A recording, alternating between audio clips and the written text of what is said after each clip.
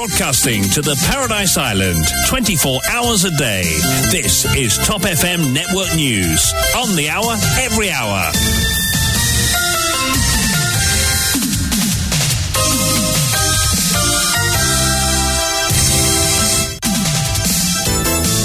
Et Douchina Pigadou, bonsoir.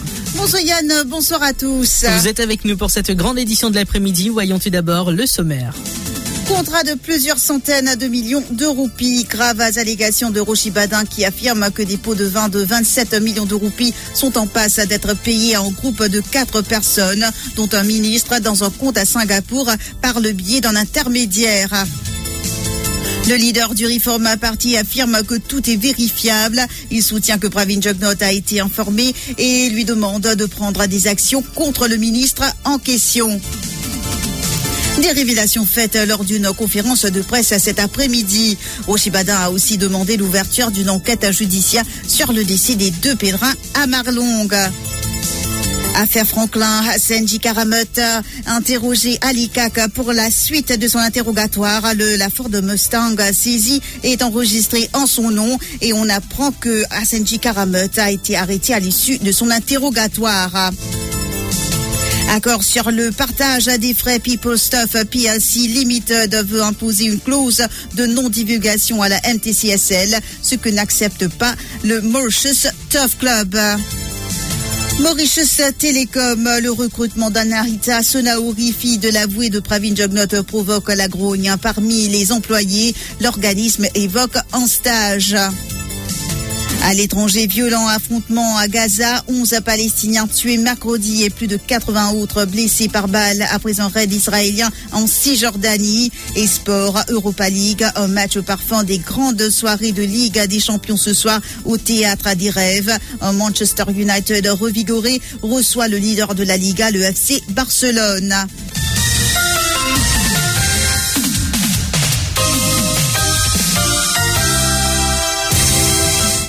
Corruption alléguée. Rochi Badin affirme avoir informé Pravin Jugnauth qu'une firme étrangère est en passe de payer des pots de vin de 27 millions de roupies à 4 personnes, dont un ministre. Le leader du Reform Party était face à la presse cet après-midi et dit détenir des documents montrant que 4 personnes, dont un ministre mauricien, sont sur le point de bénéficier de pots de vin de 27 millions de roupies. Cela après allocation d'un projet au coût de plusieurs centaines de millions de roupies à une firme étrangère. Selon lui, selon Rochi Badin, on compte effectuer la rétrocommission par le biais d'un intermédiaire. Rochi Badin dit avoir fait parvenir un message au Premier ministre ce matin. Nous finissons également d'informations précises et d'informations troublantes. L'eau est une bribe qui peut être payée. Vous dire bien qu'il peut être payé. L'eau est un grand contrat entre le gouvernement et une compagnie du secteur privé. C'est un contrat pour plusieurs centaines de millions de roupies. Et bribe qui peut payer, c'est 27 millions de roupies qui peut payer ça à travers un intermédiaire dans un compte à Singapour. Alors, nous tenons la possibilité, laisse paiement la faire, laisse bribe la payer et après, vine dénonce ce qui n'arrive à la population. Mais nous sommes patriotes au sein du Reform Party. Nous parlons qui corruption faire. Et pour cela, nous décidons, vine mettre ça devant eux et moi vous dire eux aussi qui nous fait ce matin, avant qu'ils bribe la payer, pour qu'il n'ait pas été payé. Alors, ce matin, nous fait parvenir un message au Premier ministre, Pravin Jugnauth, pour faire lui connaître qui est un de ces ministres qui est impliqué dans sa bonne allégation qui nous gagnait, bonne information qui nous gagnait, le bribe qui peut le payer. Et suite au décès de 2 pèlerins d'Albion suite à l'incendie de leur car noir, le leader du Reform Party indique qu'il fera appel au bureau du directeur des poursuites publiques pour l'ouverture d'une enquête judiciaire sur la mort de ces 2 pèlerins. Ces propos recueillis par Stéphane Douce. Il y a 4 djibounes principalement. Il y a le ministre concerné, il y a une courtier et avec il y a 2 djibounes de sa compagnie privée là. Et nous donne toute l'information qui nous est là. Le nom de toutes les personnes, le mécanisme qu'ils mettent en place, le montant du bribe qui peut être payé et aussi qui ban les affaires qui n'arrivaient en amont, avant, négociations et tout le reste, le ban de détails qui nous gagné, nous donnons tout à Premier ministre, nous fait parvenir un message pour dire à la toute l'information qui nous est là, ben nous demander comme Premier ministre agir et faire de sorte qui sa qualité corruption là, paye dans nos pays et aussi qui tout ça ban l'information qui nous gagne qui est vérifiable avec tout ce qui nous donne là, à le vérifier par lui, checker, appelle compagnie concernée et après prend action qui est dans pour lui prendre contre le ministre concerné. Nous faisons avant qu'il s'abrive la payer avec toute l'information qui est là. Et tout vérifiable, c'est dans la main de Pavé Jagnat comme Premier ministre pour montrer à la population qu'il n'est pas toléré la corruption et aussi qu'il y a agir quand il connaît qui aime ce ministre impliqué dans une affaire de corruption. Nous pouvons demander, nous pouvons faire un appel au directeur des poursuites publiques pour initier une enquête judiciaire. La section 110, 111 et 112 du District and Intermediate Courts Act donne la possibilité au directeur des poursuites publiques pour initier une enquête judiciaire quand il y a un mort d'homme. Et non seulement en termes de mort d'homme, mais la section 112 dit quand il y a un blessé grave. Quand il y a un blessé, c'est ce qu'on appelle grievous bodily harm, mais sous la section 112 aussi, et que finit dans mot d'homme, gagne droit d'initier une enquête judiciaire pour appointer un magistrat pour faire toute la lumière, tout ban fait vient devant le public et situer la responsabilité de tout un chacun dans ça, la mort qui est arrivée là, et aussi ça ban blessé grave là, parce qu'il y a un paquet là-dedans pas pour qu'à travailler à cette heure. Il n'a pas qu'à morcer, et dans autres l'armée pas lever. Et c'était ban de monde qui s'all faire la prière, et je peux retourner la case. Affaire Franklin à Sandy Karamut, aussi connu comme John Ryder, a été placé en état d'arrestation dans le sillage de son interrogatoire ce jeudi à la commission anticorruption. L'exercice a débuté à 13h30 et a pris fin à 16h30. À sa sortie des locaux de l'ICAC, maître Samad Goulamouli, qui représente John Ryder, a confirmé que son client est en état d'arrestation. John Ryder passera donc la nuit en cellule. Il sera présenté devant le tribunal de Rosil demain pour sa mise en inculpation provisoire pour blanchiment. Et accord sur le partage des frais People Stuff, PSC Limited veut imposer une clause de non-divulgation à la MTCSL. C'est à l'unanimité que le board de la Mauritius Turf Club Sports and Leisure Limited a rejeté la proposition de son concurrent. En effet, People Stuff PSC a demandé en écrit à la MTCSL de signer une clause de non-divulgation concernant le partage des coûts relatifs à l'entretien de l'hippodrome du Champ de Mars. La MTCSL souligne dans un communiqué qu'à ce jour, elle n'a toujours pas reçu le Cost Sharing Agreement annoncé par People Stuff PLC Limited pour la nouvelle saison qui débute le 18 mars prochain. Le board de la MTCSL qualifie la démarche de People Stuff PLC Limited de tentative de la museler. Il dit vouloir opérer dans la transparence et a donc envoyé un courrier au CEO de PTP pour l'informer de sa réponse. Une copie a été adressée au codeur International Racecourse and Entertainment Complex. Mauritius Telecom, le recrutement d'Aniaïta Sonaori, fille de l'avoué de Pravin Jugnauth, provoque la grogne parmi les employés. L'organisme évoque en stage. C'est une affaire qui risque de faire beaucoup de bruit. Aniaïta Sonaori, fille de maître Sharmila Sonaori, a été recrutée au sein du département légal de Mauritius Telecom. Sa mère, rappelons-le, est l'avouée du Premier ministre. Aniaïta Sonaori est elle-même avocate. Elle a prêté serment en septembre 2022. Un sujet de la rédaction avec la voix de Jenna. Selon un message envoyé aux différentes salles de rédaction, il n'y aurait pas eu d'appel à candidature dans ce cas précis. Il nous revient aussi que Aniaïta Sonaori ne perçoit pas de salaire, mais une allocation.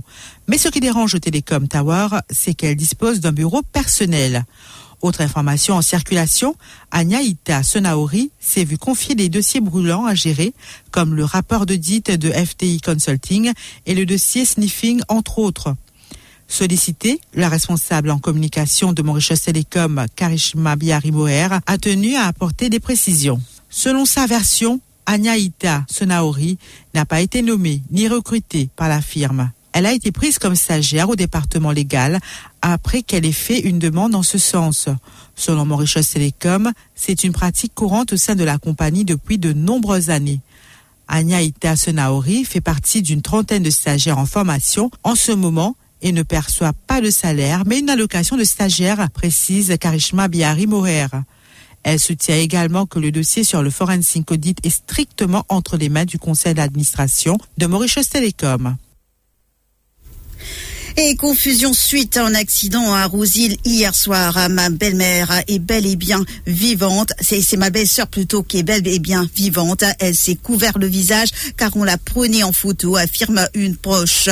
C'est peu avant 21h que l'accident est survenu. Un couple à moto habitant Rousil a été percuté par un autre deux roues dans le virage. Le pilote qui habite Rousil a été blessé au genou et son épouse à la cheville. Elle a dû subir une intervention. Cependant, il y a eu une confusion suivant l'accident. Sur l'une des photos en circulation, on peut voir un corps recouvert, ce qui donnait l'impression que l'accident avait fait un mort. Mais ce n'est pas le cas. L'une des victimes s'était couvert le visage car des passants la prenaient en photo. C'est ce qu'explique sa belle-sœur. Écoutez. J'ai ma belle-sœur qui était un peu plus blessée au niveau de sa cheville.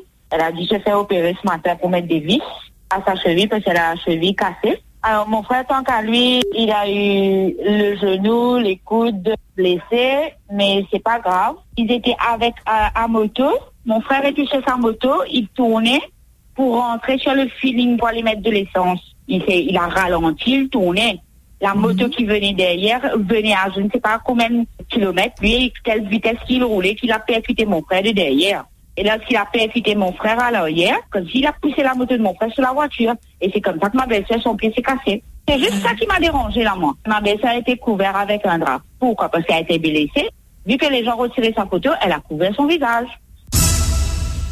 À Trianon, un ouvrier de 37 ans fait une chute de 7 mètres d'un bâtiment en construction. Grièvement blessé et signant abondamment, cet employé d'une compagnie de construction a été transporté à l'hôpital par le SAMU. Cet habitant de Calbas a subi une intervention chirurgicale. Son état de santé est jugé sérieux. Et Kassamoutim, dans l'interview grand format sur Top FM, 55 ans après l'indépendance et 31 ans de République, quel changement pour une île Maurice meilleure. Top FM a lancé depuis hier une série d'émissions en marge des 55 ans de l'indépendance de Maurice et des 31 ans de son accession au statut de République. Le pays est-il au bout d'un cycle? Le modèle mauricien a-t-il besoin d'une mise à jour? Nos institutions ont-elles montré leurs limites en termes de fonctionnement et d'efficacité? Quelle réforme faut-il à la République de Maurice? Le pays a-t-il besoin d'un électrochoc? Autant de questions qui seront abordées cet après-midi dans l'interview grand format. Mike Jean-Louis reçoit Kassamoutim, ancien président de la République. Donc rendez-vous donc à partir de 17h30. Vos appels au 213 à 77 77. Je vous retrouve juste après ceci. L'info sur Top FM, c'est complet, factuel et crédible. Top FM, écoutez la différence. Top FM, Mauritius. Give us 3 minutes and we'll give you the world. Au lendemain d'un raid meurtrier de l'armée israélienne en Cisjordanie occupée, Israël et des troupes armées palestiniennes de la bande de Gaza se sont affrontés ce jeudi 23 février à coups de roquettes et de missiles. 11 Palestiniens, dont un adolescent de 16 ans, ont été tués mercredi et plus de 80 autres ont été blessés par balles lors de cette incursion militaire à Naplouse, opération la plus meurtrière de l'armée israélienne en Cisjordanie depuis 2005. Selon un scénario récurrent, ces violences ont été suivis dans la nuit par des tirs de roquettes tirés de la bande de Gaza vers Israël, suivis par des frappes aériennes israéliennes au petit jour sur ce territoire sous contrôle du mouvement islamiste palestinien Hamas depuis 2007. Inondations et glissements de terrain au Brésil. Le bilan des victimes s'est alourdi à 48 morts alors que les sauveteurs continuent de rechercher des personnes disparues, ont déclaré mercredi les autorités locales. Le gouvernement de l'État de Sao Paulo a déclaré que 47 victimes se trouvaient dans la municipalité de São Sebastião et une à Ubatuba. Une quarantaine de personnes sont toujours portées disparues et la plupart auraient été ensevelies sous une montagne de boue laissée par les glissements de terrain. Selon le gouvernement, 3 enfants ont été secourus et 28 personnes, dont 6 enfants, sont toujours hospitalisés depuis dimanche. La région côtière, l'une des principales destinations touristiques de l'État, a été frappée en 24 heures par 2 fois plus de précipitations que ce que le mois de février reçoit habituellement. Le rappel des titres.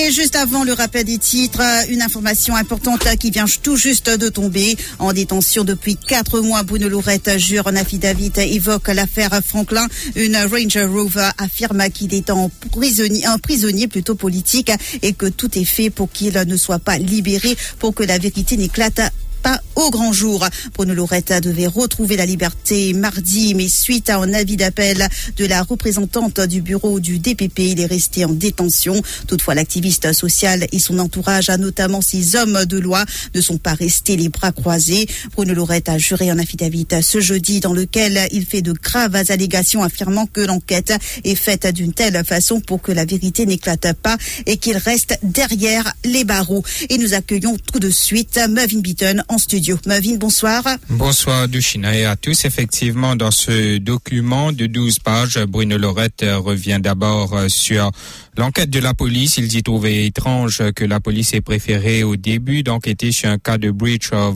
ICTA que sur l'affaire de drogue. Il affirme que l'enquête a débuté 11 jours après son arrestation et que depuis elle n'a pas avancé. Il affirme qu'il a demandé à ses avocats de faire une requête pour un judge's order pour avoir des informations sur des appels téléphoniques, entre autres, qui prouveraient la communication entre certaines personnes qui auraient comploté contre lui. Bruno Lorette soutient aussi qu'il ne fait pas confiance à la police et et que la réalité est qu'elle n'a pas l'intention de connaître la vérité, quand l'objectif serait qu'il reste derrière les barreaux. Il rappelle qu'en cours de Moka, l'officier Rajaram a même concédé sous serment que la police n'a pas pris l'initiative de sécuriser des images des caméras Safe City, mais qu'elle l'a fait suite à la requête de l'avocat de la défense. Il rappelle qu'il avait demandé à ce que les images du 19 octobre 2022 dans la région de Rivière-Noire soient sécurisées. Pour lui, il est important de savoir ce qui s'est passé ce jour-là. Bruno Lorette rappelle aussi qu'il avait fait des graves allégations le 29 octobre 2022 lors de son rassemblement, évoquant 40 kilos de drogue à Rivière-Noire. Jusqu'ici, personne ne m'a interrogé sur cette affaire, affirme-t-il. À qui profite cela, mortel Bruno Lorette dans son affidavit. Bruno Lorette évoque aussi l'affaire Franklin. Il affirme que ce dernier aurait été à bord d'une Range Rover en compagnie d'une Seychelloise et qu'une somme de 525 000 roupies aurait été retrouvée en sa possession. Bruno Lorette affirme aussi que selon le rapport de la police, une fouille a été effectuée chez Franklin ce jour-là et que supposément rien d'incriminant n'aurait été retrouvé. Comment est-ce possible, affirme-t-il, en avançant qu'un officier était effectivement en train de compter de l'argent au domicile du dénommé Franklin. Bruno Lorette s'interroge aussi sur la présence de la Range Rover dans la cour de poste de police de l'Ouest le 19 octobre 2022. Il avance aussi qu'il y aurait eu des tentatives pour déplacer cette voiture en question du poste de police en sollicitant des personnes bien placées. Bruno Lorette avance que c'est clair qu'il est une personne qui dérange le régime en place. Il avance être un prisonnier politique et tout est fait pour qu'il reste derrière les barreaux pour que certaines vérités n'éclatent pas. Mais ce n'est pas tout. Dans son lot de révélations, Bruno Lorette évoque aussi un réseau de jeunes consommateurs de drogue. Il cite certains noms et cela serait dans l'Ouest, dans des fêtes privées. Nous y reviendrons avec plus de détails dans nos prochaines éditions. Merci pour ces précisions, Mervyn Beaton. Et sans plus tarder, on passe au rappel des titres. En détention depuis 4 mois, Bruno Lorette jure un affidavit, évoque l'affaire Franklin. Une Range Rover affirme qu'il est un prisonnier politique et que tout est fait pour qu'il ne soit pas libéré, pour que la vérité n'éclate pas au grand jour. Affaire Franklin, Asenji Karamout, qui est interrogé à l'ICAC ce jeudi, a été placé en état d'arrestation et contrat de plusieurs centaines de millions de roupies. Graves allégations de Rochi Badin, qui affirme que des pots de vin de 27 millions de roupies sont en passe d'être payés en groupe de 4 personnes, dont un ministre, dans un compte à Singapour par le biais d'un intermédiaire. Le leader du Reform Party affirme que tout est vérifiable. Il soutient que Pravin Jugnauth a été informé et lui demande de prendre des actions contre le ministre en question. Des révélations faites lors d'une conférence de presse cet après-midi. Rochi Badin a aussi demandé l'ouverture d'une enquête judiciaire sur le décès des 2 pèlerins à Marlong. Accord sur le partage des frais, People's Turf PLC veut imposer une clause de non-divulgation à la MTCSL, ce que n'accepte pas le Mauritius Turf Club.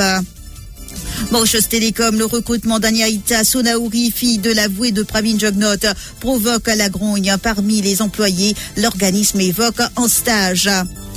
À l'étranger, violents affrontements à Gaza, 11 Palestiniens tués mercredi et plus de 80 autres blessés par balle après un raid israélien en Cisjordanie. Et à suivre, sport Europa League, en match au parfum des grandes soirées de Ligue des Champions ce soir au Théâtre des Rêves. Manchester United revigoré reçoit le leader de la Liga, le FC Barcelone.